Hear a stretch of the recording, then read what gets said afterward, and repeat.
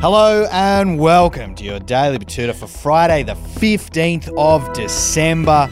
The first ball of the Test summer of cricket has been bowled, which means Christmas has officially arrived. I know we're 10 days away from the big day, but it's pretty much time to wrap things up and look forward to enjoying a few prawns, a few cherries, whatever it is you like to indulge in.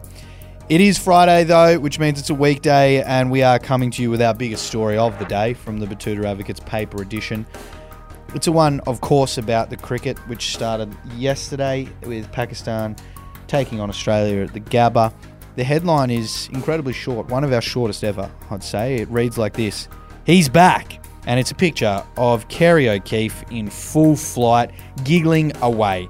If you're not familiar, he is a joker.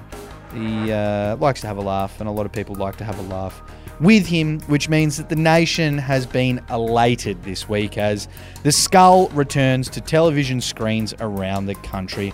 The chortling, the tangents, the absolute shit talk, it's back, and it will be here all summer. A poll of Australian cricket fans who were at the pub has shown a 95% approval rating for the former leg spinner as he navigates his way through the countless dad jokes and heavy personal sledges directed at his fellow commentators. With the broadcast pausing for drinks and lunch and tea breaks in the first test against Pakistan, cricketing fans can be heard cheering around the country as the screen fades out to show an excited-looking Kerry O'Keefe seated next to an array of characters.